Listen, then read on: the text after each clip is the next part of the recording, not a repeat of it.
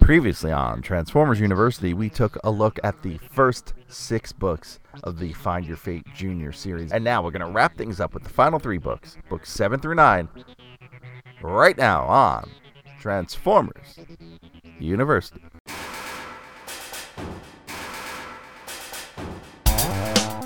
Hello, my friend, and welcome to episode number 67 of Transformers University. I am your host, Anthony Brucali, owner, operator, madman behind TFU.info, the website, the toy archive, this podcast, the social media, and more.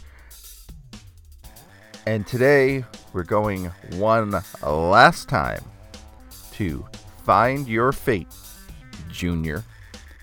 And we're going to address the final 3 books in the Find Your Fate Junior series. Those are books 7 through 9. And before we get into that, I do want to welcome a couple of new students to our Patreon. And they're actually 2 very old friends of mine who have jumped aboard the Patreon. The first is Rob G. And Rob G is one of the first people, actually the first person I met in person from the online Transformers fandom. He sold me a pair of Transmetal 1 Voyagers, Optimus, Primal, and Megatron in the parking lot of the old Uniondale Toys R Us. And so I am very happy he's aboard. He's one of the first people I've ever hung out with at a Transformers convention, and he pops in and out of the fandom from time to time. One day in the near future, we will be talking about his work on the franchise, but that will be a bit of a ways away. And also joining us on the Patreon as one of our students, a close personal friend of mine, and that is Corey Goonan, probably my oldest friend. We've been friends since the first day of 6th grade, and I want to welcome him aboard. You should check out his YouTube channel, Gaming with Crypt Corey, and his gaming company, Coffee Cake Games. And on his YouTube channel, you can catch him by himself in some of the Gaming with Crypt Corey videos, as well as the deck building duo, a live stream he does with his wife Michelle. Definitely check it out. It's a lot of fun. And we're going to have a bit of a gaming episode today, too, because these books, the Find Your Fate Junior books, are what we call game books. And I actually missed one the first time around that we did this. And that was book 2, Battle Drive. And for our Patreon students, I went back and did that book as a Patreon exclusive episode. So if you sign up at the $3 level and up, you can actually go back and check out exactly what happened in that story. Now, if you want to sign up to the Patreon, patreon.com/TFUINFO. That's patreon.com/TFUInfo. For as little as $1 a month, you can be part of the action. For $3, you get the exclusive podcasts, and we are close to our first goal. And our first goal is me re-editing the first few episodes of this show into full-on videos. And we are at, I believe, 22 students over at the Patreon. All we need to do is get to 25. So 3 people with $1 each could make that happen. So if you want to help make that happen, go on over to the Patreon and join up. So we start this series of books with book number 7. This is entitled Autobot Alert, and it's by Judith Bauer Stamper, who wrote book, I believe it's book 6, Decepticon Poison. And a couple interesting things about this book, just going off the cover and the title. On the cover, in the art on the cover, in the background is Pipes, the Autobot Minibot. And he does not appear anywhere in this book, but he is on the cover. And the other thing that's interesting is this term Autobot Alert is kind of used as a battle cry and a way to just kind of stop the conversation, to interrupt people talking and how things go. So that phrase will appear throughout this book. And we start in Autobot City. Oh, I should mention that all three of these books take place with the Transformers the movie cast, but they don't take place after the events of the movie, but there are some characters that show up that are clearly from after the movie. I imagine the writers of these books were working with profiles written to not give away the film, number one, but possibly from an early draft. And I'll explain that more as we go on. But for example, Galvatron is in all of these books, but Starscream is also in these books.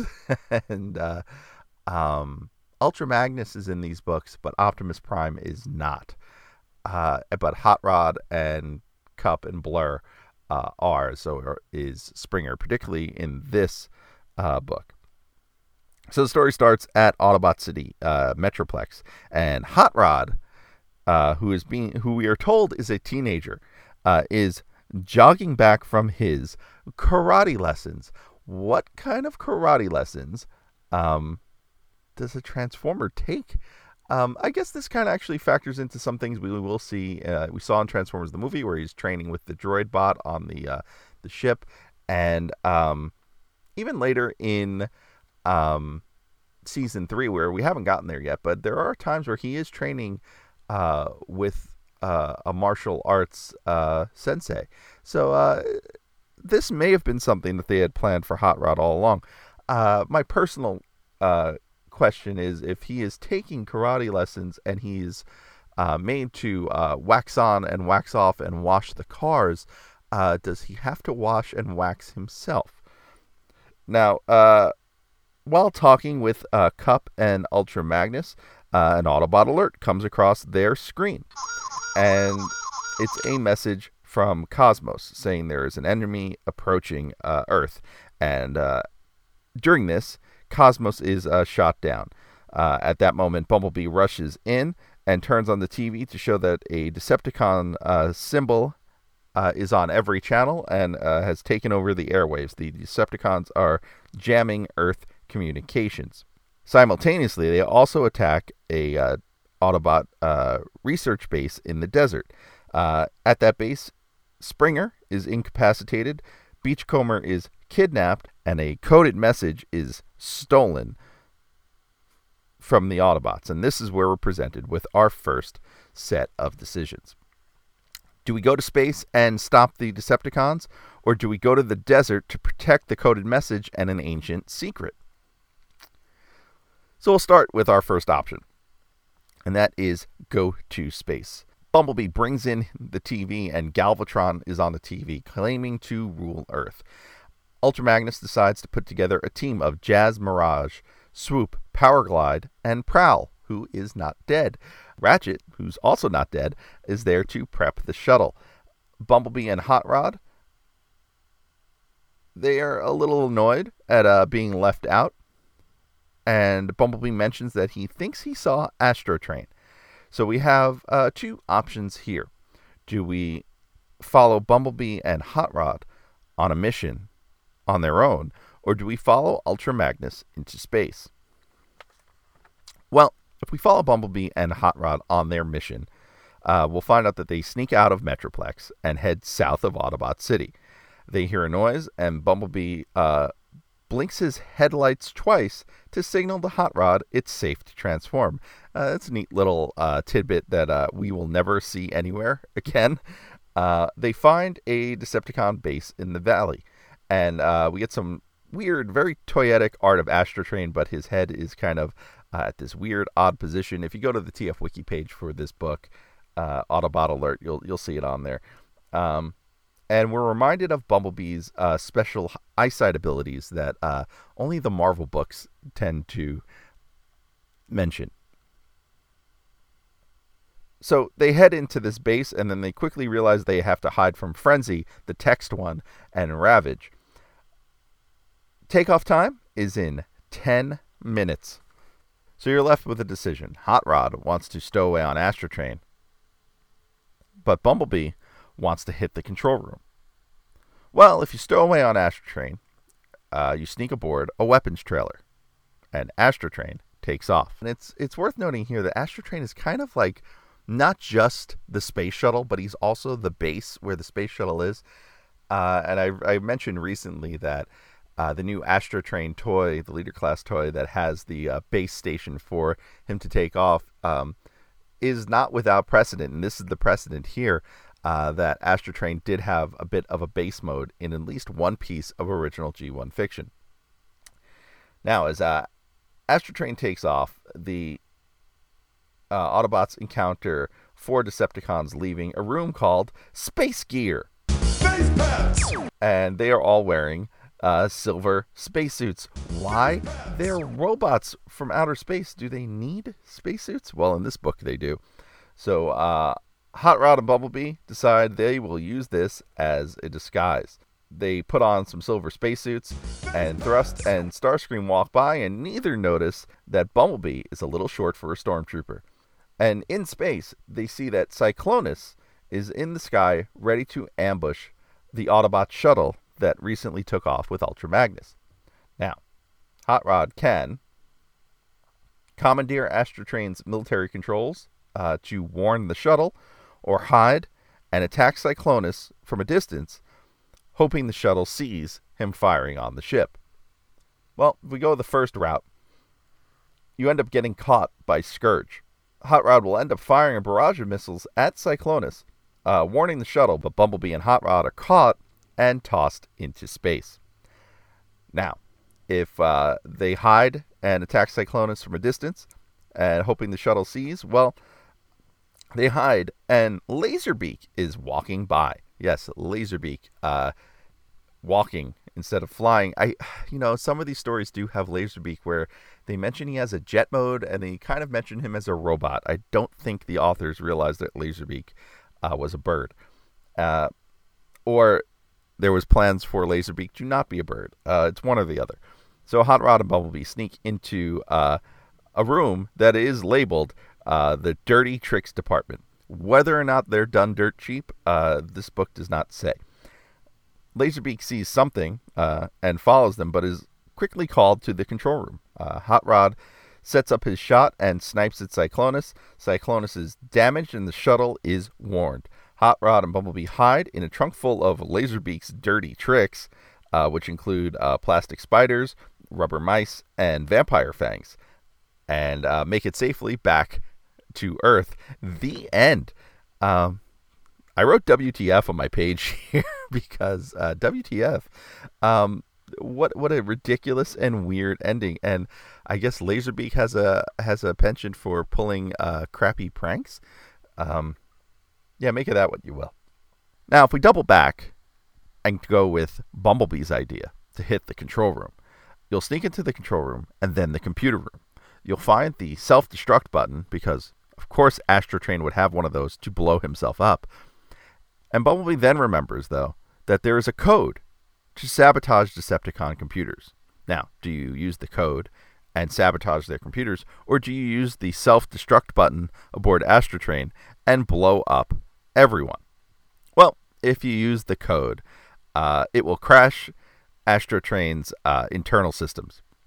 It'll also immobilize Cyclonus, which is Galvatron's ship.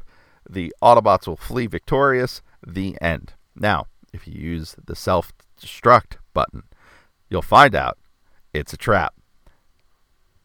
Bumblebee and Hot Rod will end up behind bars and as prisoners. The end. Now, doubling back to our previous possibility of following Ultra Magnus into space. The Autobots don their space gear and launch into space. Out the window, they see Cyclonus, and I think this is another point to mention that Cyclonus is depicted here as a large Decepticon ship that carries other Decepticons. So he's more like the ship, his armada, if you will, from Transformers the movie, where Galvatron is flying Cyclonus, than just an individual robot who transforms into a jet. The Autobots find Cosmos floating in space like this and rescue him, and we find out that Cyclonus is jamming Earth's signals. Ultra Magnus wants an all-out assault on Cyclonus, and Powerglide thinks that is suicide. and has his own idea. Now, you have your choices here. Do you go with Ultra Magnus's attack, or do you go with Powerglide's idea of a sneak attack?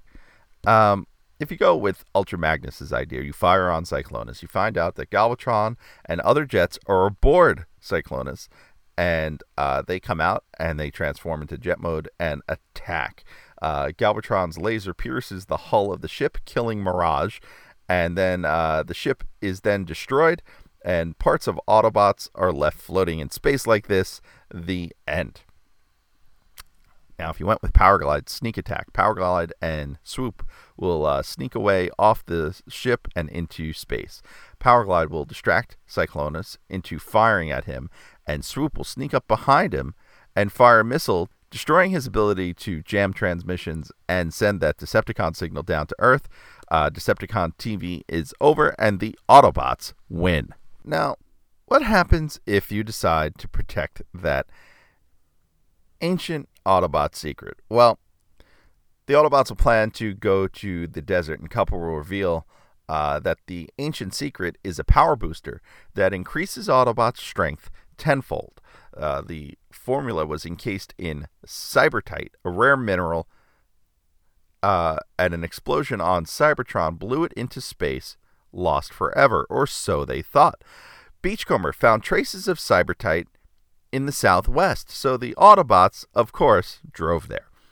At the research center, we find out it is riddled with bullets. Springer is damaged. Ratchet repairs him, but the bots didn't get all of the encoded message, but neither did the Decepticons. Somewhere got there first, long ago. The Cybertite sphere was found by Spanish explorers in the 16th century. So it must be in Spain, right? Well, the ship, the Seville that found it, never made it back to Spain. It sunk off the coast of California. Blur saw the Decepticons heading towards the meteor crater where the Cybertite sphere initially landed. If the Decepticons crack the Autobot code, they'll figure out the ancient Autobot secret. Now, should the Autobots go to the meteor site and stop the Decepticons, or should they go back to Cali? I don't think so. All right, so we're starting with the meteor site. Here, Blur and Hot Rod race there, and there are no Decepticons. The Autobots find Beachcomber with a bomb attached to him. They free him just before the bomb explodes, but the Decepticons have figured out the code, and with 2 hours left to go, they're likely going to find the Autobots' ancient secret. The end. Now, what happens if you go back to Cali? I don't think so. Well, Ultra Magnus will assign roles for the bots headed back. Blur will be sent to the meteor site to find Beachcomber.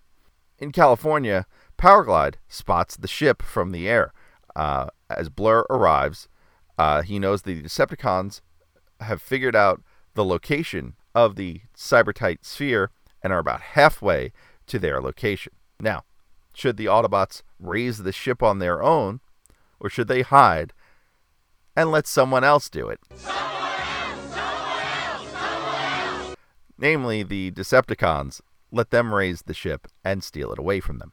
Well, if the Autobots raise the ship on their own, you find out that you have approximately 28 minutes and 14 seconds. You also have 3 choices. You can send Sludge to raise the ship. You can send Sea Spray in to scavenge it. Or you can let Grapple, Bumblebee, and Hot Rod team up to lift the ship while Hot Rod searches out the sphere. Well, if you send Sludge in, you've got a Dinobot who's very good in the water. He gets in the water, and he drops the cable meant to wrap around the ship. He pulls the ship out from the water, and Hot Rod goes in to find the sphere. It takes a little while, but the Decepticons are incoming, so the Autobots, they hide. Blur takes the sphere and races it back to Metroplex, while the rest of the Autobots wait in ambush for the Decepticon jets. The end. Now, if you send Sea Spray in to scavenge it, he will dive in, he will find the sphere, but he will also find a shark. This shark will attack. Sea Spray will shoot it with his weapon in a stun setting and then escape with the sphere and bring it up to the Autobots, who will then bring it back to Metroplex. The end. Now, if you let Grapple, Bumblebee, and Hot Rod try to make teamwork make the dream work, well, Bumblebee will dive in and attach a hook to the ship, but nothing will happen. Turns out Grapple's crane is malfunctioning, and you will need to wait for Ratchet to repair it. Hot Rod, he's ready to search the ship, but then you hear some noise. It's Decepticons in the air. It's their jets. You've taken far too long, longer than that 28 minutes and 14 seconds. And they fly by, they blow up the ship, and they blow up the sphere. And Hot Rod is left in a literal cliffhanger hanging off a cliff. Now, what happens if you decide to let the Decepticons do it and you steal it away from them? Oh, can't someone else do it? Well, Galvatron and company will arrive. The Autobots will hide, and the Constructicons will form Devastator to lift the ship out on their own. As Sea Spray, Springer, and Topspin, watch, we got another appearance by Topspin in one of these books. They are the firm belief that he is a boat. They devise a plan to fire on Devastator while Springer goes searching. Some other Autobots also have a plan. Brawn, Ironhide, and Grapple want to hoist up the ship while they send in a smaller bot to search for the sphere. Well, these are your choices. What do? Do you go with Springer and his plan, or do you go with the old heavies? Well, if you go with Springer's plan, Sea Spray and Topspin will create a diversion, and Springer will enter the ship and find the sphere. He will show off his leaping ability, which again is something that must have been in the character notes for him prior to the movie, that he jumped a lot. And he jumps out of the ship and gets back to Metroplex with the sphere. The end. Now, if you went with the old heavies, Grapple will fire his hook and secure the ship. The Decepticons will attack, and the Seville will get caught in the crossfire. Crossfire! You get caught in the crossfire! The sphere will be destroyed, and the Autobots will be pinned down. The end. And that is the entirety of Autobot Alert. And that takes us to book number 8, Project Brain Drain by Barbara and Scott Siegel. As I mentioned in the Patreon episode, because they wrote Battle Drive, they are currently writing about Broadway in New York, and that's really about all I've got on Barbara and Scott Siegel. Now, this cover has Ratbat and Cyclonus on the cover chasing Wreck-Gar and Sparkplug. Ratbat and Cyclonus never appear in this book, much like Pipes in the previous book. Now, for a first run through this story, I'm going to toss it to my good friend, Gabriel Owens, the Salty Seaman.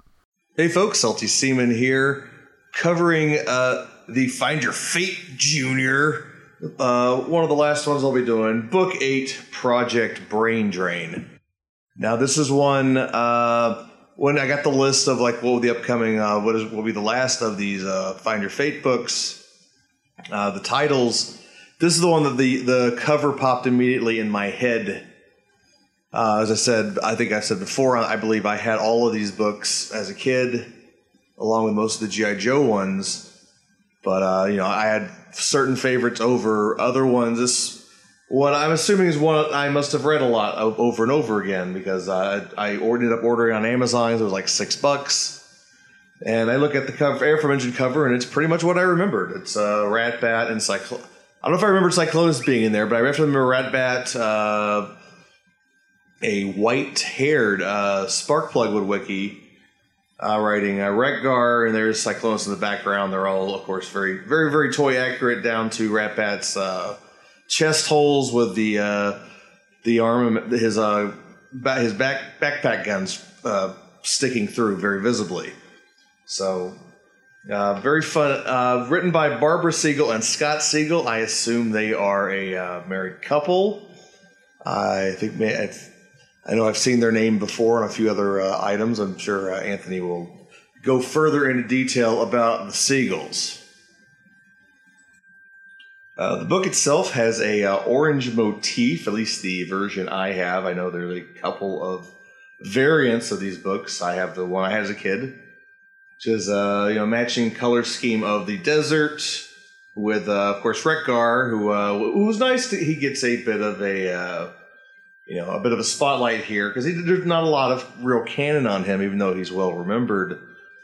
But essentially, he's in the movie, and he pops up in the cartoon here and there, and he's kind of there. He's whatever plot point they need him for, and he shows up and he speaks in a bunch of TV catchphrases, and that's kind of it. And we never see him on the planet where he gets all of his pop culture love, Earth. He's always, almost always on junk, and I think we've seen him a few other places in the galaxy, but I believe we've never seen him on Earth. So we do get to see him on Earth in this book, so pretty neat, and a little bit of little more canon on Wreck-Gar. We basically won't see as a character, despite being fairly popular and well remembered from the time. Essentially, till Transformers Animated, much further down the line. So the back cover tells us Galvatron and his Decepticons have discovered a way to drain the incredible amount of unused energy out of the human brain.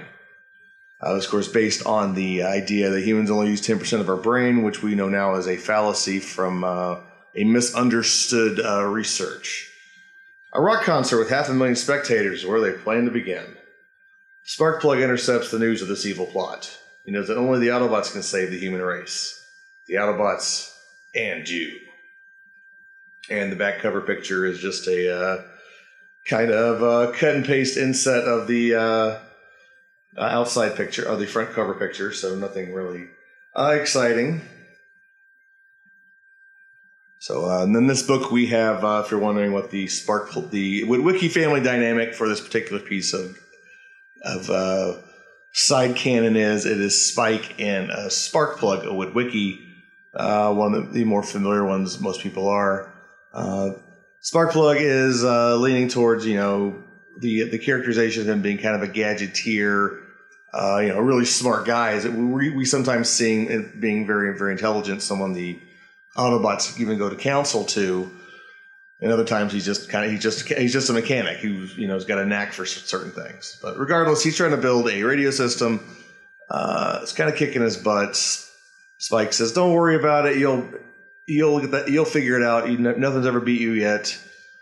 But he's on his way to a rock concert up in Haywood Heights. They're expecting 500,000 people. Sparkplug tells him to be careful. He says, "Don't worry about it."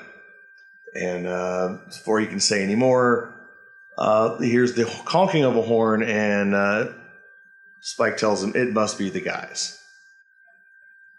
So as soon as Spike takes off, Sparkplug gets the radio working, and wouldn't you know it, he happens to found a secret frequency of the Decepticons right off the bat, and he overhears a message between Soundwave and Galvatron. Soundwave says their project is a success, the brain drain. He goes on to say how it will drain the unused mental capacity of humans because they're all dumb, and then now they'll really be stupid once we drain them. Galvatron's no room for levity, kind of tells them to get to the point. They figure out, okay, there's this concert, the same one Spike's going to, where there'll be 500,000 humans. There is a bit of it's a little bit of a joke here. Galvatron doesn't know what a rock concert is, and he says, "I don't know what kind of music these rocks play, but tonight there'll be roughly 500,000 humans gathered at a place south of you called Haywood Heights."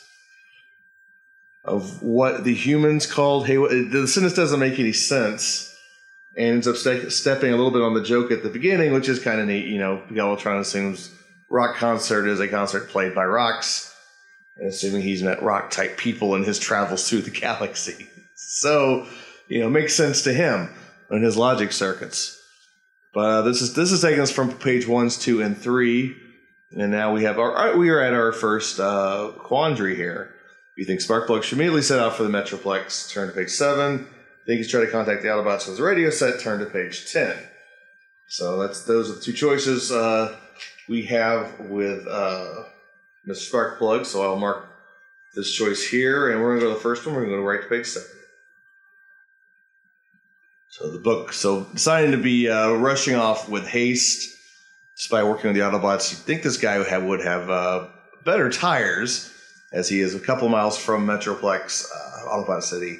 Sparkplug blows out his front right tire.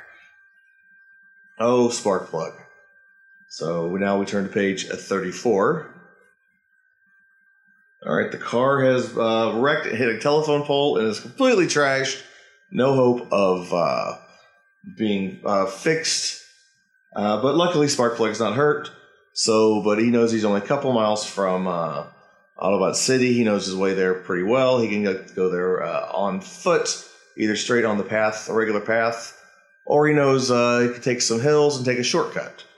So let's stay a little. Let's see if we stay a little reckless here, and we're going to go to page 17 and take the shortcut, and we'll mark that. And once again, our haste has led to our doom as we reach our first dead end, as Sparkplug, in a hurry to climb all these hills, slips and falls to his doom and dies. Apparently, very horrifically, he falls into a deep ravine from which there's no escape, which I assume means he is beaten and broken and all sorts of fun stuff, and slowly dies of, if he doesn't die of, shock or blood loss, probably dehydration in a couple days. So, sorry about that, Sparkplug. You will be missed. Now, so let's step back one more page, and let's see what happens if he takes a safe route on page 12. So, taking the safe path, it's not too long before Sparkplug is met by Bumblebee, who, after telling him the grave situation, hops in, and Bumblebee rushes, breaking every speeding law, crashing through the city gate, and stopping in front of the council, where we're going to meet the greatest Autobot of all time, according to the book, Ultra Magnus. And now we turn to page 29. So after getting scolded from Ultra Magnus for breaking all the speeding laws in Metroplex, Bumblebee and Sparkplug explain the dire situation, and Ultra Magnus comes up with two plans. One, to attack their home base and cause the Decepticons to divert from their plan and go back and defend, or set up a trap for them at the concert. We're going to go with the trap, so we're going to turn to page 55. So apparently their complicated trap is to show up ahead of time and hopefully ahead of time and catch them, and beat them to the first shoot, I guess. I don't know. Maybe this was a poor plan. I thought Ultra Magnus had a better plan in mind, but this is it. So now we move on to page 42. So the Autobots lay in wait, and as the 478,437 people watching the concert sit there unbeknownst to them, the Decepticons get ever closer and closer, and Ultra Magnus is basically going, not till the whites of their eyes. Wait. And now we move on to page 46. So yes, it's a poor plan as they open up fire on the Decepticons. They decide to set the parking lot on fire full of, hundreds of thousands of cars. And so the Autobots are forced to make a decision, either to withdraw or hold their ground and hopefully defeat them before they're burned to a crisp. So let's have the Autobots hold their ground, and we'll turn to page 48. And now a big battle ensues as the gasoline-soaked Autobots are getting into hand-to-hand combat with the Decepticons, and like two enormous wrestlers, Galvatron and Ultra Magnus wrestle.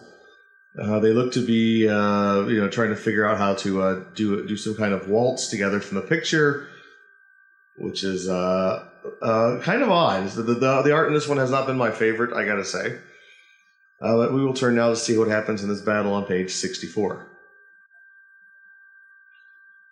The battle between Galvatron and Ultra Magnus continues. Tries to twist Ultra Magnus' head off, and it was like Ultra Magnus is about to do it's like he's coming off the top rope, and it's like Galvatron's getting his knees up in the photo, but of course this is actually Galvatron's about to attack him with all his weapons, and Ultramanix is apparently stunned, and page 8 will tell us more.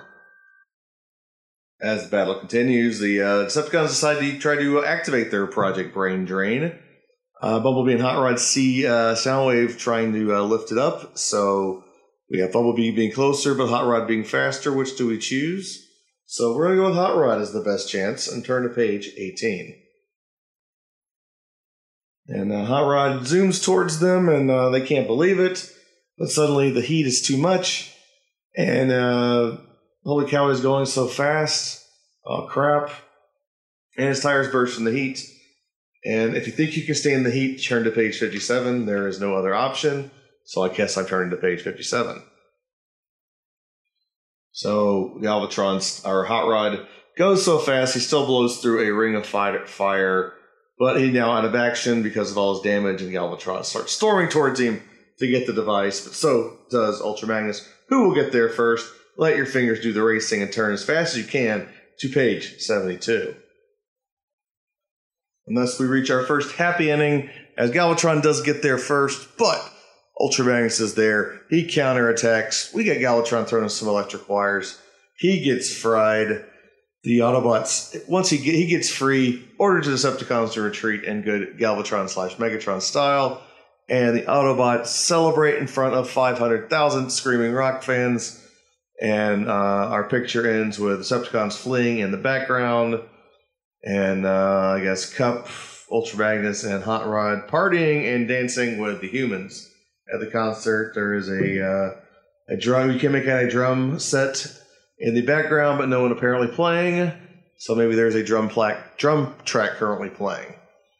So that will take us through two endings, one bad, one sorry. Let's do one more. Let's go back to the parking lot. Let's see what happens if they would have retreated and turned to page 58. So as the Autobots try to figure a way out of here, the flames jump up and get worse. But luckily they stop the Decepticons on the ground from getting closer, but does not stop the Decepticon jets. And we have, I guess, Spike standing here in the flames, and just a shirt and jeans, next to Ultra Magnus and Bumblebee with his original toy head. Looks like two Seekers coming down on them. One of them, I think, is Dirge.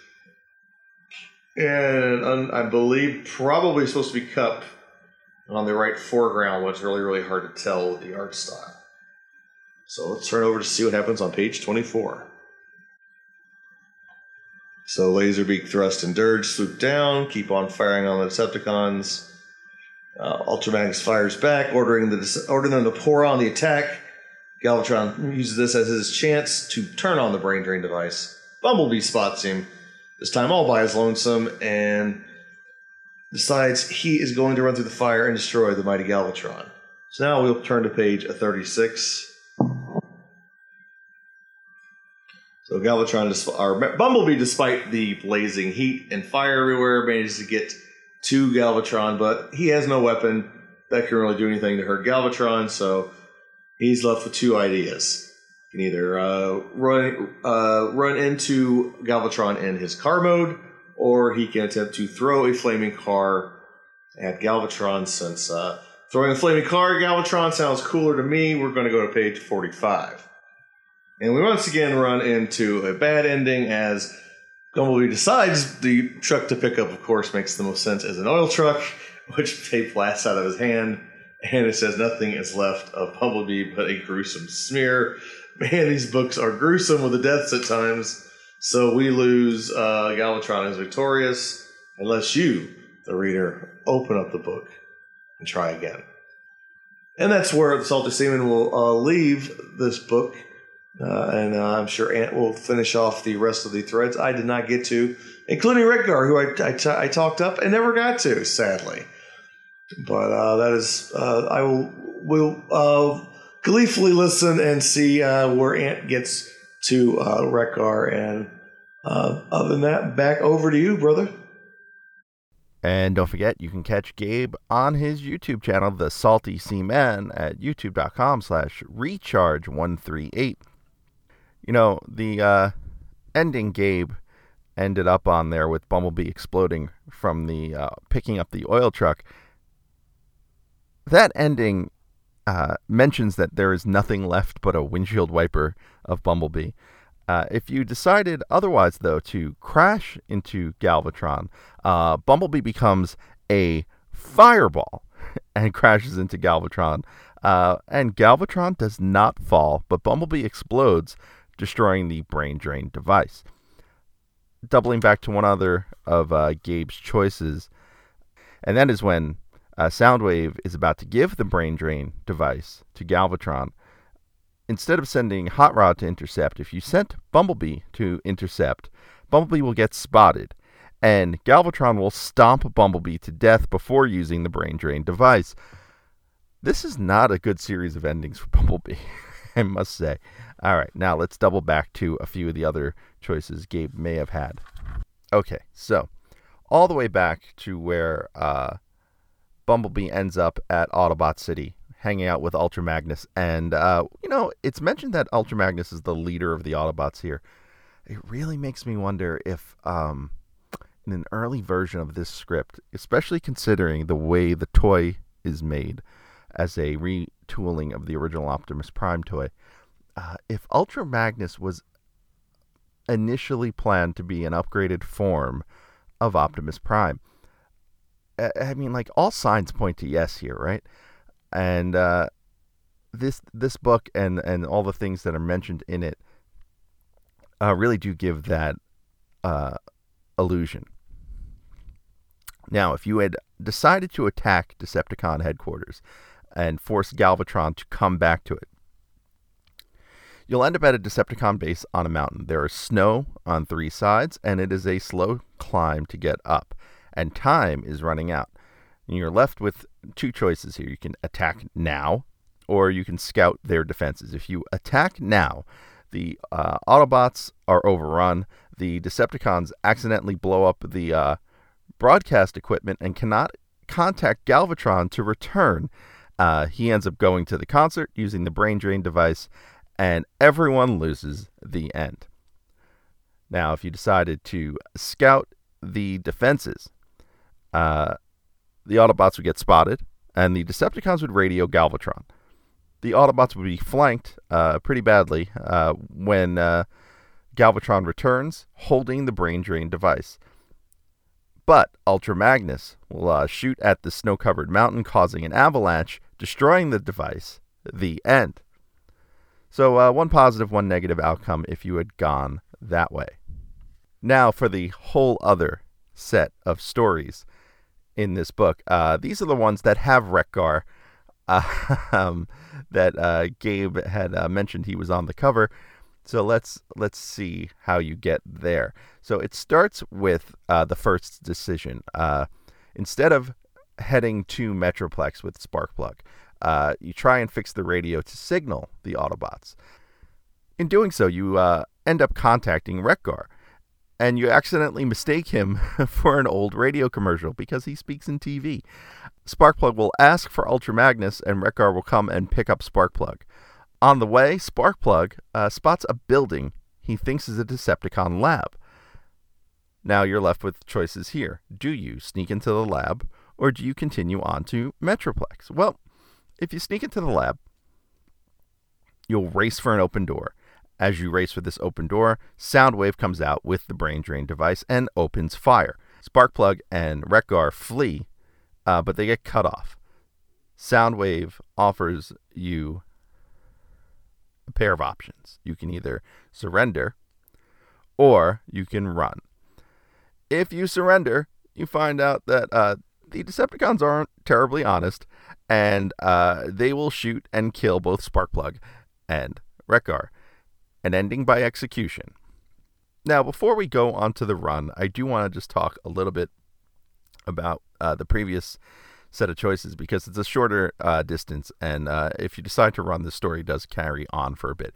So if you decided to skip the lab and continue to Metroplex, on your way, Wreck-Gar would break down, and he has no spare parts to fix himself. You end up stranded and run out of time. The end. All right, now that we got that wrapped up, let's head on to what happens when you run from Soundwave. If you flee from Soundwave, you get fired at, and you get knocked into a lake with Wreck-Gar. Hot Rod, Cup, and Jazz, they show up to rescue you. Now, once they rescue you, you have a choice here. You can go as a group to counterattack, or you can send Hot Rod back to Autobot City for reinforcements. If you go as a group to attack, you'll make it inside that lab, and Soundwave will emerge again with the Brain Drain device. You can either have Hot Rod shoot the Brain Drain device, or have Jazz stun the Decepticons with some feedback and his light and sound show. If you choose the Hot Rod choice here, Soundwave will trip as you're shooting at him. The shot will miss the Brain Drain device, and the device will fly into the air where it's caught by Laserbeak, who flees with it and flies it to the concert. You lose. The end. What a tough bit of luck there. Now, if you had Jazz stun those Decepticons, he'll end up blowing Soundwave apart. Wow, what an ending there. That's pretty neat. And then the Brain Drain device will be crushed under his body. Finally, if you send Hot Rod back to Autobot City for reinforcements, the Autobots will go to the concert. Decepticon jets are on their way. They can hear them, but they're not sure what direction they're coming from. So you need to guess which direction those jets are coming from. You're left with two choices. Either they're coming from the west or they're coming from the south. If you guess that they were coming from the south, you'd be wrong. And because they're coming from the west, they're using the sun as a way to cover their approach. And what happens here is the Autobots get blown up and Galvatron uses the Brain Drain device. Now, if you chose the west, you'd get the drop on the Decepticons and fire. You'd hit Dirge and Thundercracker, but the Autobots would start getting hit. Cup would lose an arm. Wreck-Gar would get blown up multiple times. And Galvatron would arrive with the Brain Drain device. Sparkplug sees a cloud of dust on the horizon while he's repairing Wreck-Gar. And he's left with one more choice. Do you signal whoever is causing that dust, or do you keep repairing Wreck-Gar? Well, if you signal whoever's causing that dust, you'll find out it's Hot Rod, Ultra Magnus, and the Autobots. Ultra Magnus will shoot and destroy the Brain Drain device, the Decepticons will retreat, and everyone goes on happily ever after. If you keep repairing Wreck-Gar, Wreck-Gar gets repaired and transforms. He smashes into Galvatron and the Brain Drain device, destroying it. The Autobots arrive, they fight and win, and the Decepticons flee. The end. And there you have it. That's all of the choices for Project Brain Drain. We've got one book left, and it's book number 9, The Invisibility Factor by Josepha Sherman. Now, one of the things I like about Josepha Sherman's story here, and she's done one other of these Find Your Fate Junior books, is that she gives you a lot of options in terms of choices. There's a lot of different ways the story can go, and there's some ways that this story doubles back to the same spot, which I just think is a mark of a well-crafted Find Your Fate or Choose Your Own Adventure kind of story. And so good job by her. The cover is interesting because it features Cup and Hot Rod watching Galvatron exit a spaceship that is clearly the Millennium Falcon. There's really just no denying what was painted on the cover, but it is still a pretty neat cover. And we begin where Hot Rod and Cup are cruising the desert, and Cup is regaling Hot Rod with some of his old war stories, and they spot this UFO. You have a choice here right off the bat. You can investigate the UFO, or you can go for backup.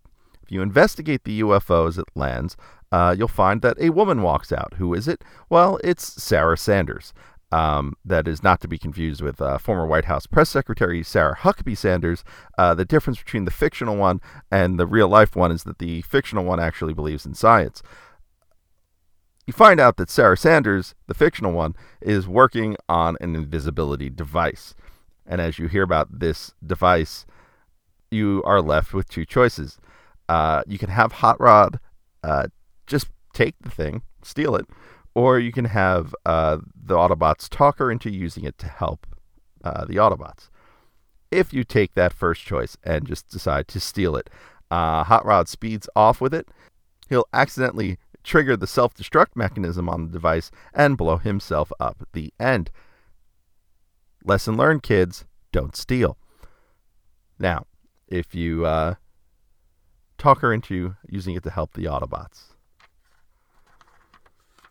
you go on quite the adventure here. She does not want this device used for war. Why? Good God, what is it good for? The Decepticons then will suddenly attack, and Sarah Sanders will drop the device as the Autobots flee with her. The Autobots hide among the rocks, and Galvatron examines the ship and finds the device on the ground.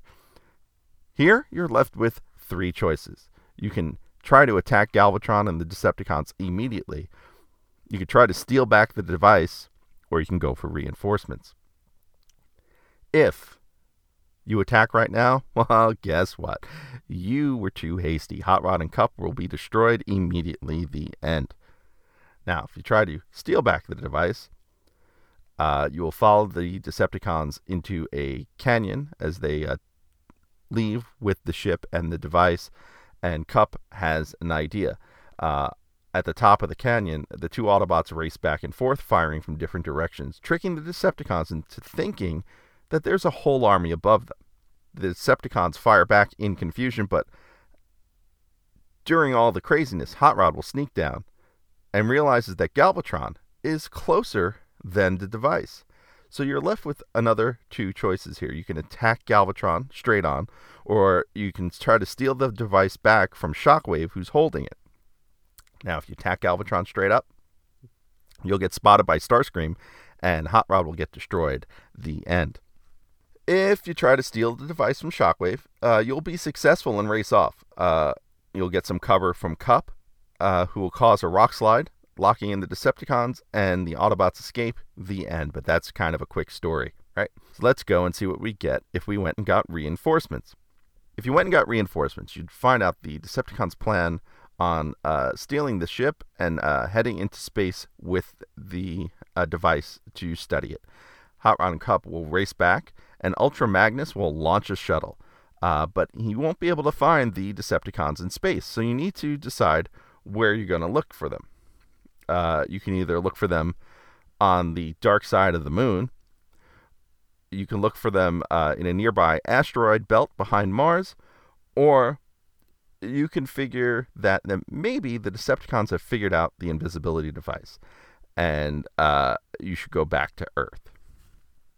If you go to the dark side of the moon, turns out you won't be able to see anything on the moon, and you're left with a pair of choices here. You can go with Hot Rod's plan of firing a few shots down at the moon to draw out the Decepticons, or you can go with Jazz's plan, which they will only tell you if you decide to choose it. So let's start with Hot Rod's plan. If you fire down at the ship, the Decepticons will come out, they'll fire back and destroy you. The end. But if you go with Jazz's plan, the Autobots decide to kill all the power on the ship and pretend to be a derelict ship. They send a probe out, and the Decepticons, thinking that the probe is a ship, fire at the probe. Then the Autobots find the Decepticon location, fire on their ship, and blow it up. The end. Now, if you decide to go to the asteroid belt, or if you just decide to quit on looking for the Decepticons, you'll end up in a couple of these places. But let's start with the asteroid belt, and I'll clue you into where the other choice leads you, because it's a little further down the line. So when you head into that asteroid belt, you've got a problem. You can be smashed by some of these asteroids. You have a choice. You can either flee or you can maneuver. If you decide to flee, you escape, but you lose the Decepticons. A day later, Metroplex is attacked, and the Autobots are defeated by the invisible Decepticons. The end. If you decide to maneuver, Springer is your pilot, and he's doing some fancy piloting. But it turns out you're about to be hit by a pair of asteroids on both the left and the right side. You're about to be a ship sandwich. There are a bunch of blast buttons located on the console. They're numbered 1 through 10. Some fire left, some fire right, some fire both. You need to pick a number. Your choices here are to pick an odd number of 1, 3, 5, 7, and 9, pick an even number of 2, 4, 6, and 8, or just pick number 10. If you pick number 10, you'll fire, you'll miss, and you'll be crushed by both asteroids. The end. If you pick 2, 4, 6, or 8, the left meteor will be destroyed, but the right one will hit the ship, causing the steering controls to be damaged. You'll get free of the asteroids, and you'll go back to Earth, and you'll be back at the ending for where you chose to flee. So the invisible Decepticons will show up at Metroplex a few days later and destroy everyone. Now, if you picked an odd number, 1, 3, 5, 7, 9, that will fire both sides. It'll destroy the asteroids, and you'll escape, which takes us to the part where if you had decided to just not look for the Decepticons, you'd end up here as well. And this is, once you escape, you're followed by the Decepticons, and they fire on the Autobots, and you have a pair of choices here. You can run, or you can follow Cup's plan. Now, if you run, the Decepticons fire, and you get blown up, and the end. Now, if you follow Cup's plan, Cup has a plan, and it's not really that interesting, so we won't even really get into it. But the Decepticons will fire again, but they fire long enough that the invisibility device fails, and it gives away their location. The Autobots fire on the ship and blow up the Decepticons. The end. And so that's all the choices if you go that direction. Now, going all the way back to the beginning, if you decided to go for backup instead of investigating, you would get backup, but the ship is gone by the time you return with backup. You can either then return to Metroplex and have Hot Rod and Cup checked out for being, crazy and malfunctioning and seeing a ship when there wasn't one, or you can comb the desert. What about you guys? We ain't found If you go back to Metroplex, Ratchet will examine Hot Rod and Cup and find out there is nothing wrong. Days later, the Decepticons will attack in an invisible ship at Autobot City. They will destroy Autobot City and kill everyone. The end. You should have believed Cup and Hot Rod. If you decide to comb the desert. What about you guys? We ain't found The Autobots will find evidence of a ship and follow the trail. Cup will see something, and it turns out what he sees is that Scavenger has a woman who would happen to be Sarah Sanders. Your choices here are to attack Scavenger or follow and see where he goes. Now, if you decide to attack Scavenger, you will rescue the woman, but Scavenger will begin to flee. Your choices here are to pursue him or talk to the woman now that she is safe. If you pursue him, he makes it to the Decepticons' outpost. You will be horribly outnumbered, and you will be left with two choices. You can run away, or you can stand and fight. Let's say you stand and fight. The Autobots will be destroyed. You'll find out the spacecraft was from, quote, the planet Quintesson, as opposed to Quintessa. And the Quints will aid the Decepticons in assaulting Earth. At the end, if you run away, you'll escape, but you'll find Sarah. And this will take you actually to the previous choice of talking with the woman, who happens to be Sarah Sanders. You find out that she had this invisibility device and was planning on destroying it. Now, you're left with some choices here. You could try to get her to build one for the Autobots, or you can go looking for her ship. If you decide to get her to build one for the Autobots, she won't do it. She does not want to build a weapon of war. Huh, good God, what is it good for? And will storm off. Just then, Dirge will be sent to kill her and drop some bombs. Hot Rod races out to get her and rescues her. She agrees to build a scrambler for the invisibility device for the Autobots, and the Decepticons attack Autobot City. But equipped with the scrambler, the Autobots are able to see the Decepticons and shoot them down and win. The end. Now, if you go back and look for the ship, you'll find the Decepticons in a narrow canyon. You have a choice here. You can direct attack, or you can follow Prowl, who has a plan. If you direct attack, the Autobots will attack. Hot Rod will steal back the invisibility device, and the Autobots will escape. The end. If you follow Prowl's plan, you'll have Hot Rod draw the Decepticons out by taunting them. You'll find out the base is guarded only by Scavenger, Shockwave, and Galvatron. The other Autobots will then attack, and Shockwave and Scavenger will be easily defeated. Galvatron will flee, but Hot Rod, still taunting the Decepticons, starts leading them away, and winds up at the edge of a canyon. What should he do? You have three choices here. He can climb down, he can try to leap over in vehicle mode, or he can try to trick the Decepticons. If you decide to climb down, as you're climbing down, Starscream, in jet mode, will attack Hot Rod. Hot Rod will shoot him down, and as Starscream crashes, he will be swept up by some other Decepticons, and you realize that you found the Decepticon headquarters. Hot Rod will radio for backup and hide. The Autobots will arrive and destroy the base. The end. If you decide to leap over, Hot Rod will transform to vehicle mode and make it over the canyon.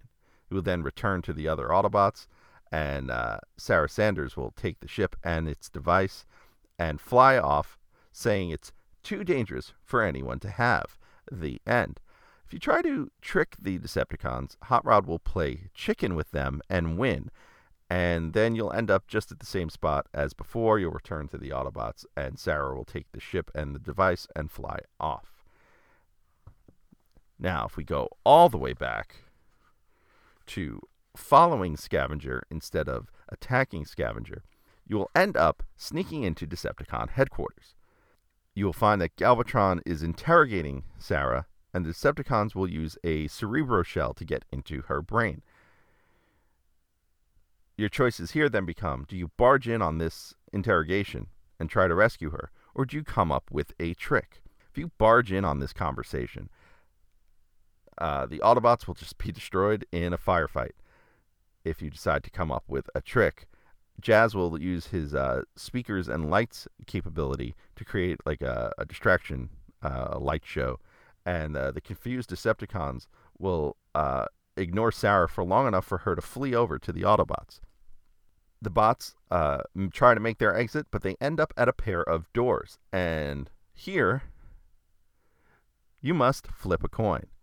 Heads, you go to the left door. Tails, you go to the right door. If you go to the left door, you'll end up in a courtyard and find Sarah's ship. The ship is guarded by Decepticon droids. These droids will scan the Autobots for Decepticon emblems and find no emblems, and then fire and kill all of the Autobots. Sarah will be recaptured. The end. If you flip to Tails, you'll open the door on the right and find out it's a storage closet, but there are Decepticon emblems inside. You'll pass them around, put them on, and try the door on the left. You'll end up in the courtyard again. The droids will scan you, and you'll board the ship and escape under heavy fire while returning to Metroplex. The end.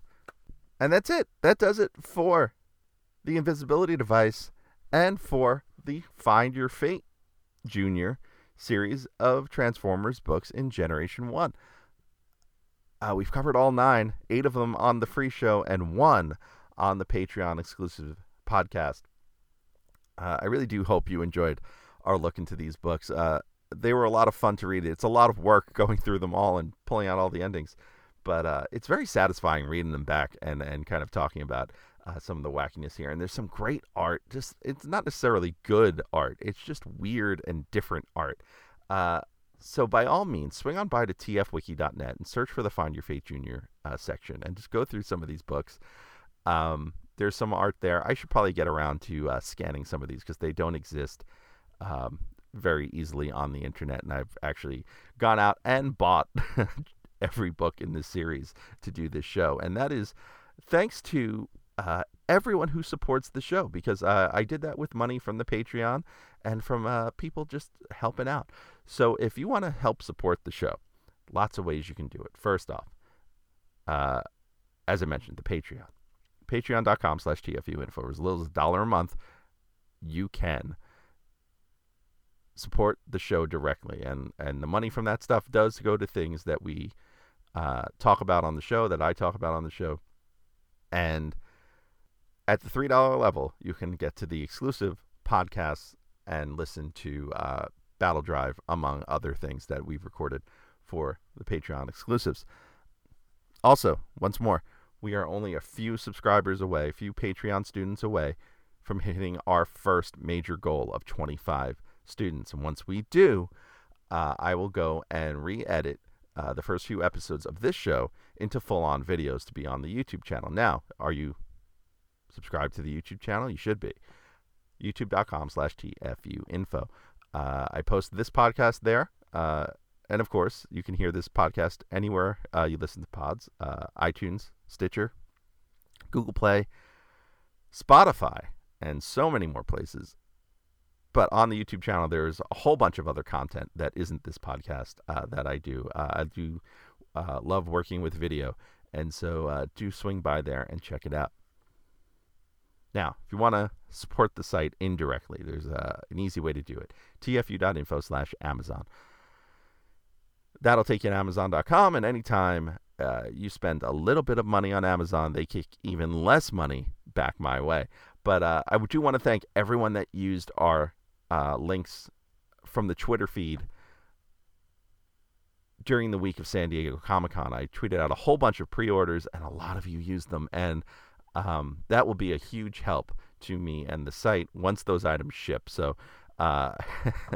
Amazon won't be paying me until probably October, but I do want to thank you all for using those links. It's a huge help. And if you want to see those links on the Twitter feed, twitter.com/TFU_info or at TFU_info for those of you who use Twitter regularly. I've got all those links pinned to the top of the profile right now, so you can go there and get caught up on all of your Transformer buying needs. Now, for the rest of social media, Facebook.com/TFUinfo, Instagram.com/TFUinfo. I've already mentioned the YouTube and the Twitter. And, of course, you can catch me on the web, www.tfu.info. The world's longest-running Transforming Toy Archive. I am working on archive updates still as we speak, and there's so much more to come with the site and with the podcast and with the YouTube channel. Next time on the show, we are heading back to Europe to talk about the 1986 toy line Across the Pond. How is it different? There's subtle ways and little things and even some exclusives. And we'll talk all about that in episode 68. For Transformers University, I am your host, Anthony Brucali, owner, operator, madman behind TFU.info. Till next time, see ya.